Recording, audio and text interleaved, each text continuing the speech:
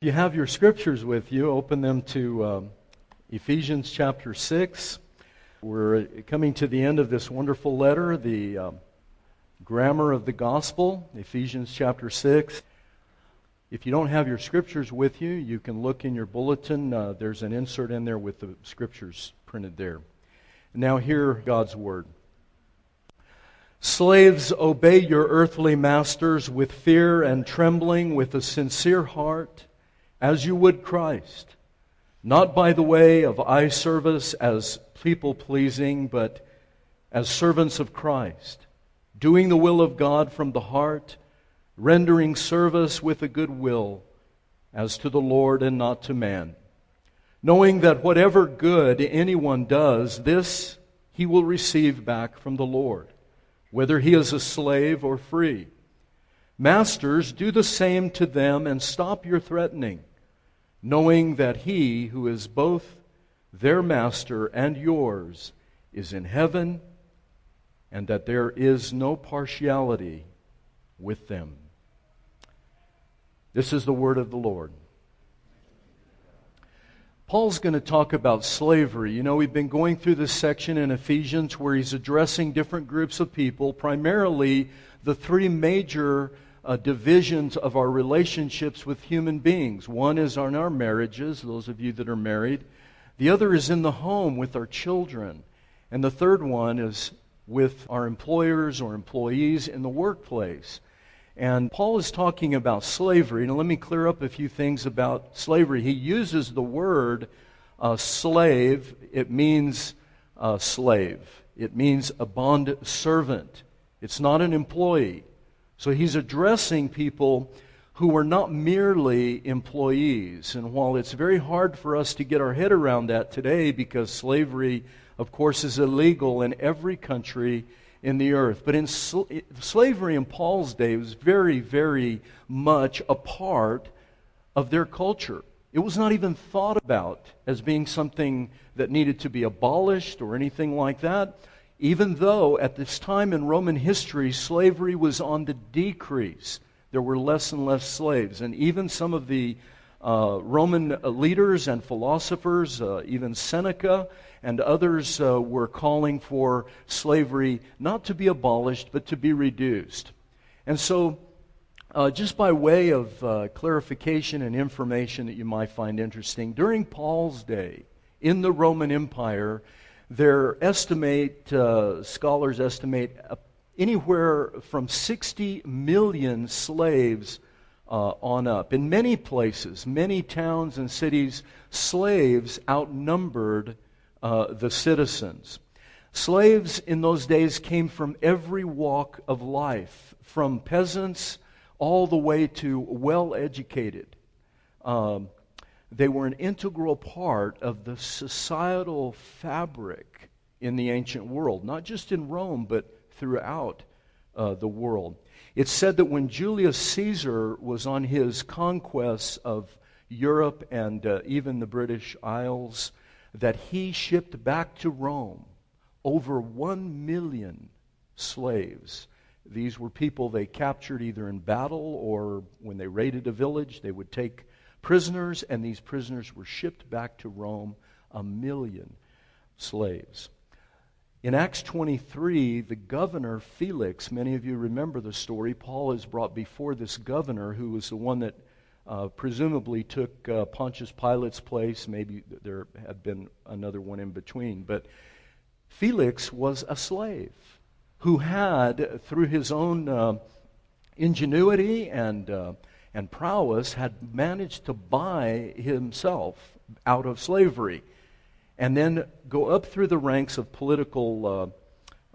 political life in Rome to become a governor. Slavery today is illegal in every country in the world. And yet, as many of you know, slavery still persists. Now, it's estimated today that worldwide, and we live in a world, 7 billion people, there's around 20 to 30 million people that are in slavery today. Those are just estimates.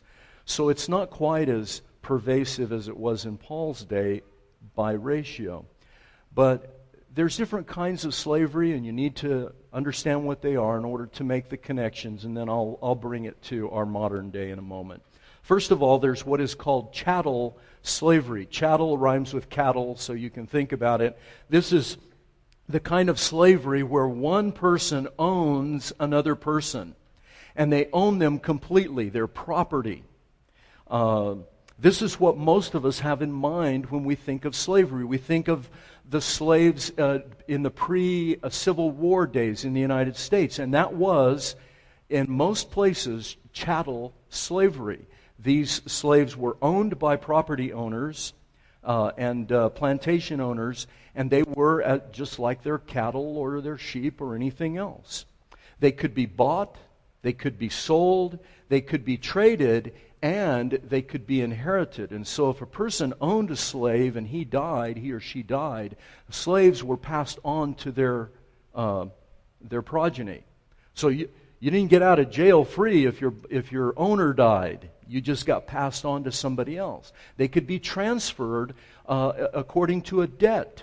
Those of you that have seen some of the movies, Gone with the Wind, things like that, you saw just a glimpse of what chattel slavery was like in the United States. The second kind of slavery, and this is one that Paul is talking about, and it's also one that is very common today, and this is bonded or indentured servitude. This is where a person gets into such trouble that they have to sell themselves into service. And this is what you see most of the time in the Old Testament. It was bonded or indentured servitude. And a person could actually sell themselves to someone, or they could sell their children or even their wives into slavery to serve in order to repay a debt. This is the most common kind of slavery today as well, and we'll talk about that in a moment. But bonded and indentured servitude is mostly what Paul is talking about. And in the Roman world, most bonded or indentured servants had a length of time that they were obliged to serve, and then they could buy themselves out of slavery. So it wasn't like chattel slavery where they were slaves forever, and their children, if they had any children, were slaves and slaves and slaves and slaves. This is different. Another kind, which you see in the news a lot today, is sex trafficking slavery. This is women, children, and even men often forced into the commercial sex industry. And you read about that a lot on the news today. It's very prevalent around the world. There's a fourth kind here that's called domestic or forced labor, and I think we're particularly maybe a little bit more familiar with this kind of bondage and servitude here along the border. And this is where people are hired, but they're hired and they have to work under the threat of violence or exposure, legal exposure. In other words, a person might come to the United States illegally, and whatever you think about illegal immigration and, all of that, I'm not going to comment. But someone would come to the United States or into a country illegally and find work. And the employer would hire them, but often at substandard wages. And if they didn't do everything that they were commanded to do, and even sometimes be exploited in terrible ways, there was the threat of either violence or exposure to the law. If you don't do what I'm telling you, I'm going to call la migra. And you're going back. And so there was this threat. That's domestic and forced labor. And then finally was child enslavement. And that child enslavement has to do with any of the others. Now, what does this tell us? What does slavery, whether it's chattel slavery or just oppression of someone who works for you, and everything in between, sex trafficking, child enslavement, what does that tell us about what Paul is addressing here? Well, what it tells us is that in the heart of human beings, listen folks, in the heart of human beings, there's a tendency to dehumanize and objectify people around us. We rank people. This one is worth this. This one is worth this. And we often rank them and pigeonhole them into categories based on their education, what color their skin is, maybe what their citizenship is, how much money they have, how good looking they are. Could be any number of things. But we tend to rank and categorize people this way. And in so doing, we do it subconsciously and sometimes we do it consciously. And when we do that, we are dehumanizing one another. We're objectifying each other. And Paul is addressing this in perhaps the most robust part of our lives. You know, I spent years in my business that I had. I've told you many times I was a workaholic. I worked like a crazy man. I sacrificed my family and my children on the altar of what I thought was success. And I spent vast amounts of time with my employees at my work and my job, much more than I spent with my children, much more than I spent with my wife. And that's true of almost everyone who has a job or works. We spend enormous amounts of time in the workplace. So we need to understand this tendency of ours to objectify and dehumanize people. And Paul is addressing that. He's talked about wives and husbands. He's talked about children and parents. And now he's talking about the workplace. And it's so crucial because most of you and myself, most of us spent the largest portion of our day, 8 hours of our day, at minimum, with employers or employees. Yes?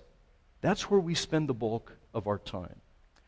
And if you see people as an object, if you objectify, and we all do it, but if you're either consciously or unconsciously doing it, and you need to get your head around how not to do it, Paul is giving us a grammar of the gospel of how we are to look at one another through the eyes of our Savior Jesus Christ, who, Paul says, shows no partiality. In other words, when he looks at the lowly peasant or he looks at the king on his throne, President Obama, the king on his throne. Okay, never mind. Whatever you think of our president, whatever you think of rulers around the world, you know, they get to a certain level, or a celebrity from Hollywood or a sports star, we tend to elevate them to this place of grandeur, and we think, oh, if I could have that life, or oh, their life must be so blessed. And if you could just step back as Paul does and look through his eyes, he's looking at them exactly the same as he looks at you or the peasant or anyone else. He shows no partiality. And Paul is telling us that we are to develop a grammar of the gospel that says this, folks: me for you.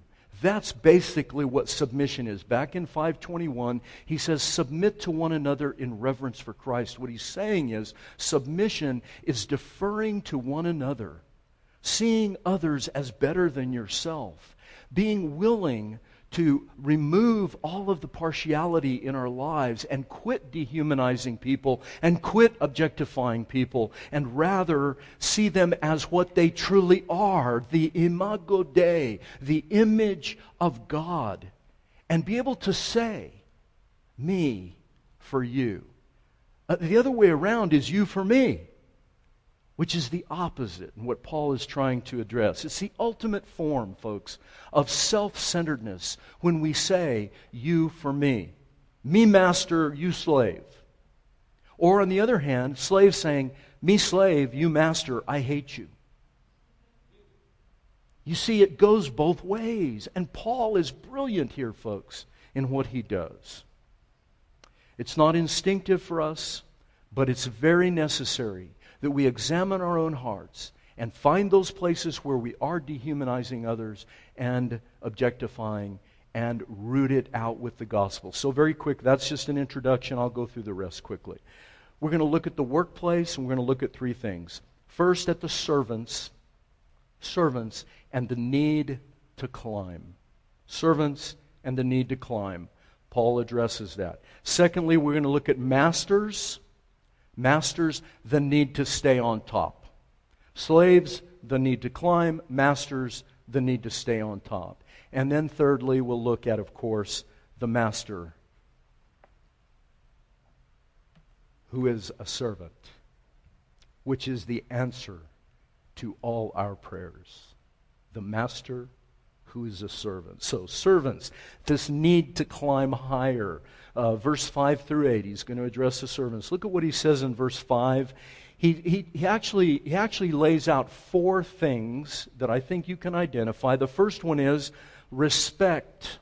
He tells the slaves or the servant, and in our day, in our case, it would be the employee, if you're working for someone, if you're in any subordinate position, and you realize, folks, that everyone works for somebody, even the Queen of England, even President Obama, even the state and local authorities that we elect to office, they work for us. We lose sight of that sometimes, but they actually are employees of the people. Even in royalty, they serve at the pleasure of the people. When the people get tired of kings, history is bereft with cases where they get tired of a king and they're off with their head, and they dethrone a king. So everyone is subject to someone, and ultimately we're subject to God. And Paul says in verse 5, obey those who are over you with fear and trembling. He's saying there's to be this deep-seated respect and reverence for someone who has power over you. Now, granted, that person may not deserve it and they may be exploitative, they may actually abuse it. But Paul is not addressing that yet. What he's saying is, show respect with fear and trembling. And look what he says. He repeats this, by the way, 4 times, folks. It's very important. He says, obey with fear and trembling as you would Christ. Have respect. Secondly, he says, show integrity. Integrity. Obey with sincerity and singleness of heart. Sincerity and singleness of heart. He's saying, have integrity. In other words, oneness in yourself. Don't be two-faced or two people. Be one, whole. Sincerity and singleness of heart. Again, as you would Christ. Thirdly, verse 6, he says, don't do it with eye service as a man-pleaser, but as a bondservant of Christ. Third time. So he says, show respect, show integrity, and this one, transparency. What your employer should see from you is who you really are. And look, I had employees my whole time that I had my business, and one of the things I used to struggle with was my employees not being honest with me, yes? Those of you that have people anywhere in your life that are under your authority, you know that one of the things we struggle with as employers is people don't want to be transparent. They don't want to be honest. And there may be reasons for that. But if you're treating them with respect and you're treating them fairly, then why not be honest? And what Paul says, it's eye service. It's men pleasing. In other words, there's this a skin, if you will, that's formed on the outside of the person so that you can't see through it. They're manipulating the person who has control over them. And Paul says, don't do that. Don't serve that way with eye service as a man-pleaser, but do it as a bondservant for Christ, to Christ. Why? Because, you know why? You can't fool him. He sees through all the skin. He sees through all the layers. He sees us, all of us, folks, down to the very bottom. That can be distressing. Oh, no, I don't want anybody to know me that well. But God knows you that well, and He's saying, if He knows you that well, He wants you to act with transparency, integrity, and respect towards others. Fourthly, He says, do it wholeheartedly with eagerness and zeal. This is verse 7, the end of 7, and the rest of 8. He says, do the will of God from the heart, rendering service with good will. Now, in your English Bible, it says with good will, but in Greek, the word will is not there. It's just the word good. And it uses a special word for good that means goodwill, and that's why the English translators put in will. But this idea of good, rendering service to them with good, simply means do it with a whole heart, with eagerness, with zeal. In other words, you're not serving begrudgingly. Oh, they want me to clean that toilet again. Oh my God, I can't believe it. And I hate to do that job. And it's begrudging, and you're holding your nose. Every time the boss tells you to do something, it's always with a little bit of foot scraping, and I really don't want to do that. And Paul's saying, no, reorient your heart. Do it eagerly and willingly. Why? Because you're serving the Lord and not man. Do you see what he's done here, folks? This is brilliant. And why we should pay attention to what the apostles and the other prophets and writers of the Bible, the Old Testament and New Testament say. They're writing under the inspiration of Holy Spirit, and they're telling us something that will go down into the very center of your heart if you'll let it. And he's saying, look, if you're going to serve men, you're naturally going to feel this way about them. It's only natural because we live in a world where conflict is natural. If you're a worker, you always feel like you're getting exploited. And if you're a boss, you always feel like you're not getting anything but maybe 70%, right? There's always this tension going on. And so Paul says, you know what, remove that whole problem. Take the problem of conflict and feeling like they're taking advantage or that you need to take advantage, you need your rights, they need their rights, and back and forth. Saying, take all of that and remove it from the equation. And now, you've removed all the problem. It's you and the Lord. Do what you would do as to Christ, as to the Lord, as a bondservant of Christ. He's removing from those of us who work for anybody,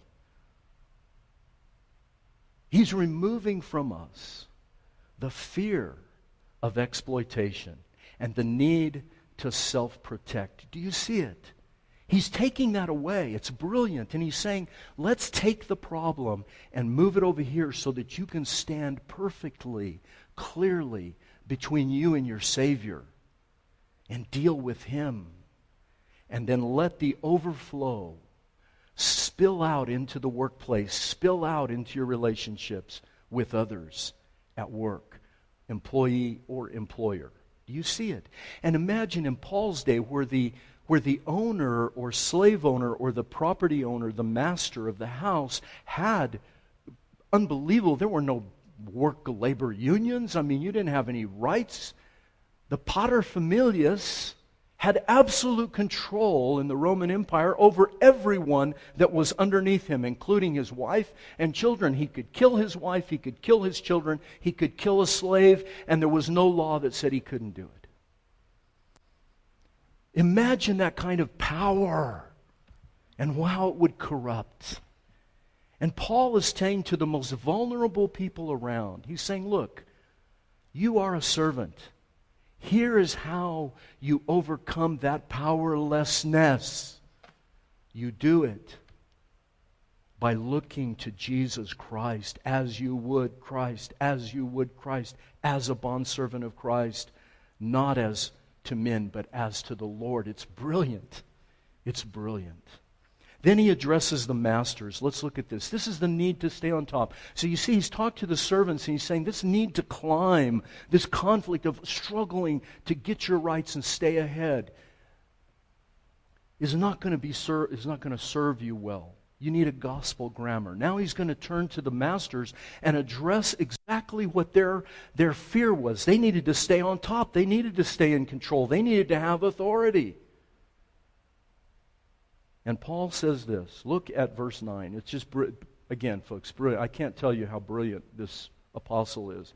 He says, do the same to them. First thing he's telling them is, masters, there must be, now this was very unusual in that world, you can imagine. He's telling the masters there must be reciprocity between you and those that serve you. Now that would have been pretty controversial and pretty revolutionary. Paul says this to the masters, do the same to them. In other words, if you want respect from your employees, if you want respect from your slaves, from your servants, show them some respect. If you want respect, show respect. Folks, it's down to the ground an application of the golden rule. Yes? Do unto others as you would have them do unto you. Paul is just taking the golden rule, which we kind of put up there in the sky in some abstract thing, and we really don't think about it practically. Paul brings it down into the practical, everyday, workaday world, and he says, here, you want respect, master? You want your employees to respect you, employer? Show them respect. Be respectful. Submit, in the context of the word submit. Do the same to them. You see, that way you're not bringing the conflict or the threat of superiority. You're not saying, me boss, you nothing. Me boss, you slave. You're not doing that. You're not saying to your subordinate, you subordinate for me, master. You're saying, me, master, for you, subordinate. Very revolutionary. And, granted, a little dangerous. Takes courage to do that. Who was the guy that first owned the Dallas Cowboys? Was it Bum Phillips or was it Bum Phillips? I don't know if you all have heard this anecdote about Bum Phillips, but this is back in the early 60s, when the Cowboys are just forming, and their offices were in one of those tall buildings in downtown Dallas, and several floors. And do you know that Bum Phillips, or I think it was Bum Phillips, would go. Who was it?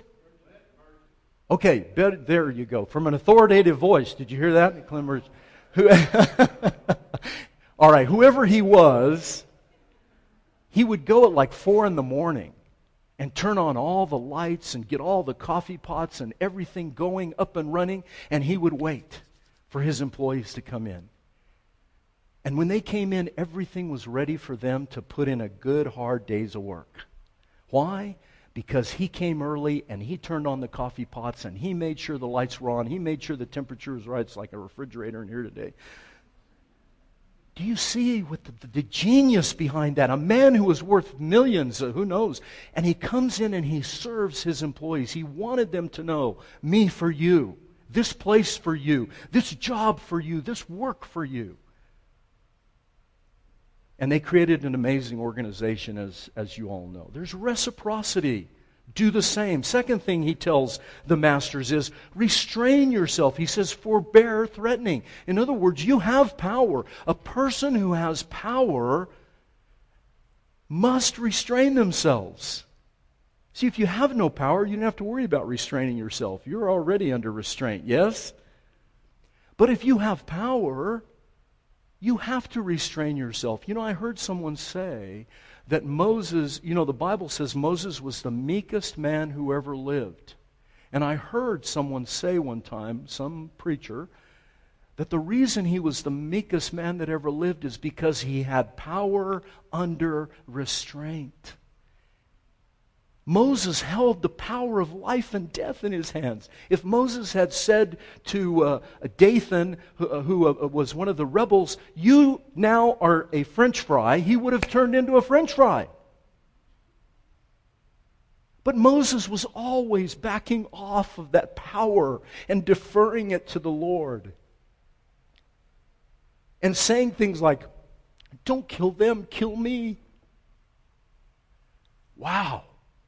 Now, you're seeing why Paul would say, restraint. If you have power, if you have authority, if you have control over people, no matter where it is, whether they're your employees and at your work, or perhaps you're a supervisor, or maybe you're military and you happen to be an officer and you've got people under, whatever the case is, remember that you are to control that power. It is to stay in control so that you don't threaten. Threatening is a form of violence. It's a form of weaponry. It's a power over someone.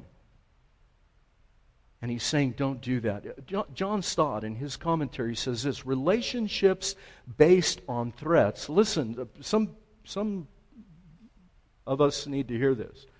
Relationships based on threat. It could be any kind of relationship, husband, wife, children, whatever it is. If you find yourself threatening your children or threatening your spouse, if you do this one more time, I'm going to divorce you. If you do that one more time, I'm going to take away your iPad. If you do that one, there's threatening.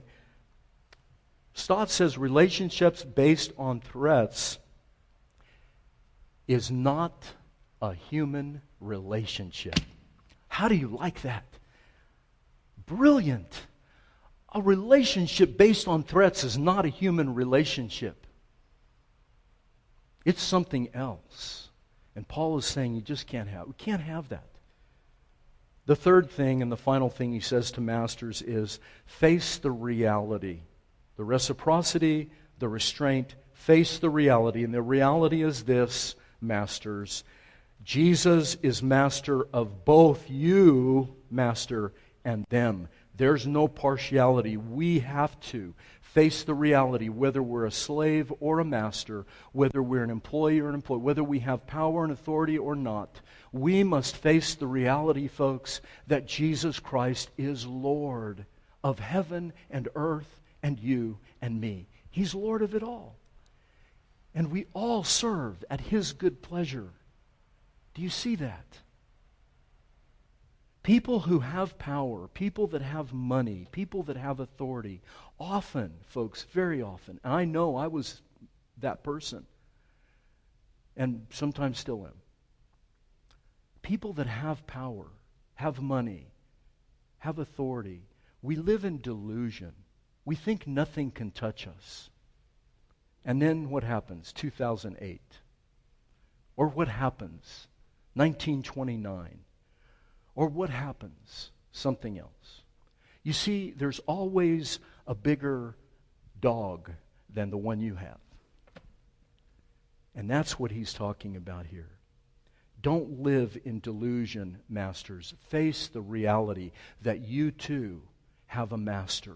And therefore you are to treat your employees, your slaves, those that are under your control. You must treat them with restraint and with respect, reciprocity. Do you see it? So important. Finally, how do you do this? You know, it'd be great for me just to tell you, okay, here, do these things and go and be blessed. But you know that's not how it works, because we have our own self to deal with. We have our own proclivities, our own selfishness. And this is exactly, folks, what Paul is driving at with husbands and wives and children and parents and now employees and employers. He's saying we all have this internal self-orientation, selfishness. And we do almost anything within our power, listen, to self-protect. Because we don't want to be hurt. We don't want to get wounded. We don't want to get abused. We don't want to have advantage taken of us. That's normal and natural to self-protect. And so Paul, in the brilliance of his writing, he says this: He is both master and He is in heaven, and there's no partiality with Him. He takes all of what he's saying and he points back over and again in just those 4 verses back to Jesus over and over again. Why? Why is he doing that? He's wanting you and me to see that when we take Jesus Christ into our life, if you claim to be a Christian, if you're here today and say, I'm a Christian, if you claim that, then look in your heart, because residing somewhere in each of our hearts must be the master who is a servant. Both. He has to exist there in your life. And when you see Jesus Christ in your heart, master and servant, who He is and what He has done, you see that He defeats the need to climb. And He defeats the need to stay on top. How does He defeat the need to stay on top? He came down. And how does he defeat the need to climb? He says this, "Blessed are the poor." Blessed are the poor. Jesus was poor, and he was rich beyond your wildest imaginations. And he embraced the two parts, poverty and being under to being under control of other people. He embraced that and he pulls it down close, and he takes his exalted position as the Son of God. The inheritance of all creation is his, and he draws it down and he builds it down into the inside of himself. And then what does he do with it? For you and for me. What does he do with that? He goes straight to the cross. He goes straight to the place of absolute powerlessness. Less than a slave. He let himself be mastered by the worst and most cruel masters of all, the Romans and the Pharisees and the Sadducees, the religious and the secular. He puts himself at their mercy. Why? So that you and I could take that master servant down into our heart and never live a day in fear that anybody could possibly take it. Well, you don't know they're taking advantage. No, they're not. They can't possibly take advantage of you because they already took advantage of him. And if you take that down into your soul and live that with all your heart, nothing can assail you. And your work, the workplace, a place where God has called us to work, folks, not lay on the beach and do nothing. Work is important. Work has dignity. And he's called us to work and build and be creative. And so he wants us to find great satisfaction in our work and not be in conflict all the time. Jesus said the Son of Man did not come to be served. He came to serve. If Jesus could come down and go to the cross, and in so doing say to every one of us, "Me for you," then he's saying in that is the power for you to say to everyone and everything around you, whether they're your boss or whether they're your employee, "Me for you. Me for you." Let's pray. Father, wow, it's so hard to do this. We so much want to self-protect. And some of us have been wounded and hurt by others in our work and in our homes and in our marriages. And this overwhelming desire to protect ourselves, to avoid the pain, is exactly the thing that keeps us from finding your healing power. And I pray, Holy Father, please, that as we think deeply about these relationships, husbands and wives and children and parents and employers and employees, that in all of these realms of our life, which makes up all that we are, that you would help us, Father, to find peace in Jesus Christ, the Lord and the Master of all, and yet the servant of all. I pray that you'll do it, Father, for his sake and for his great name, the fame and glory of your Son, Jesus. Do that for us, please, in his name. Amen.